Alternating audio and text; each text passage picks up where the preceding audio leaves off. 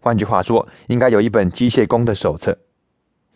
一个人给自己造了一门155毫米的大炮，或者是模仿哈奇开斯的军舰加农炮，造出155毫米的大炮。哈奇开斯的军舰加农炮为的是把战争变得很恐怖，使我们永远不再有战争。各位知道有多少的发明是这样产生的吗？诺贝尔的发明原本应该终止所有的战争，哈奇开斯所有的发明，海军大型舰载炮跟机关枪，原始的机关枪等等，他们都应该让战争变得非常的恐怖，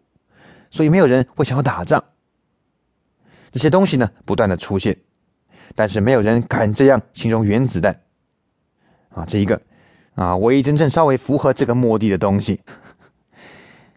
而所有这些诺贝尔等等的其他人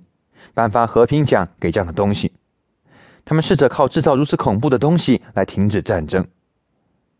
好，这些人给自己造了一门155毫米的大炮，用来杀人、谋杀、让人残废、炸毁以及摧毁人跟他的所有家产还有家人。他们非常细心的坐下来写下使用手册，里面写道：这是拉火绳，看图一 A 部分，拉绳索 B， 这是右轮，这是左轮，这是炮口，这是后膛。他们写下详尽的说明书，而这说明书可能是这门155毫米大炮可以运作的唯一理由。它让大家产生够多的共识，使他们让这门大炮开火。反正这里有个众所公认很棒很重要的东西，人类的心灵。我们到图书馆，在索引卡里面查询人类心灵性欲理论，不得供天主教徒阅读。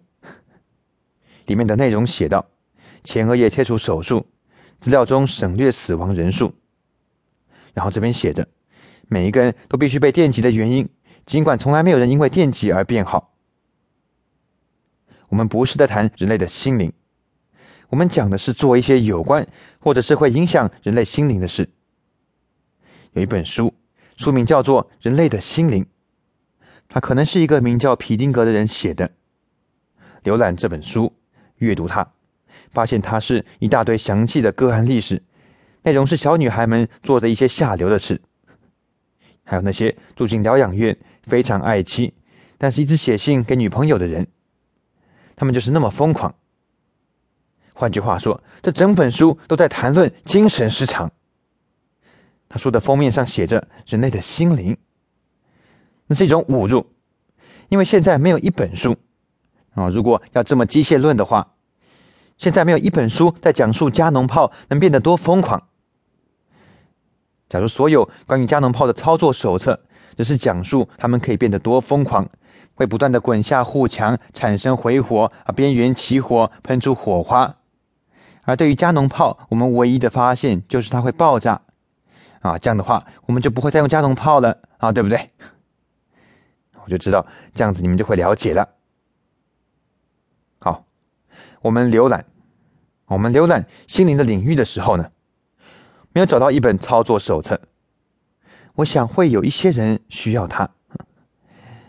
这样子也许他们会停止把奶瓶装进加农炮里，或者是借由安装车轮盖来补充火药。也许他们会克服心灵和疯狂是同义字的这个想法，也许他们能够勉强的克服这个想法。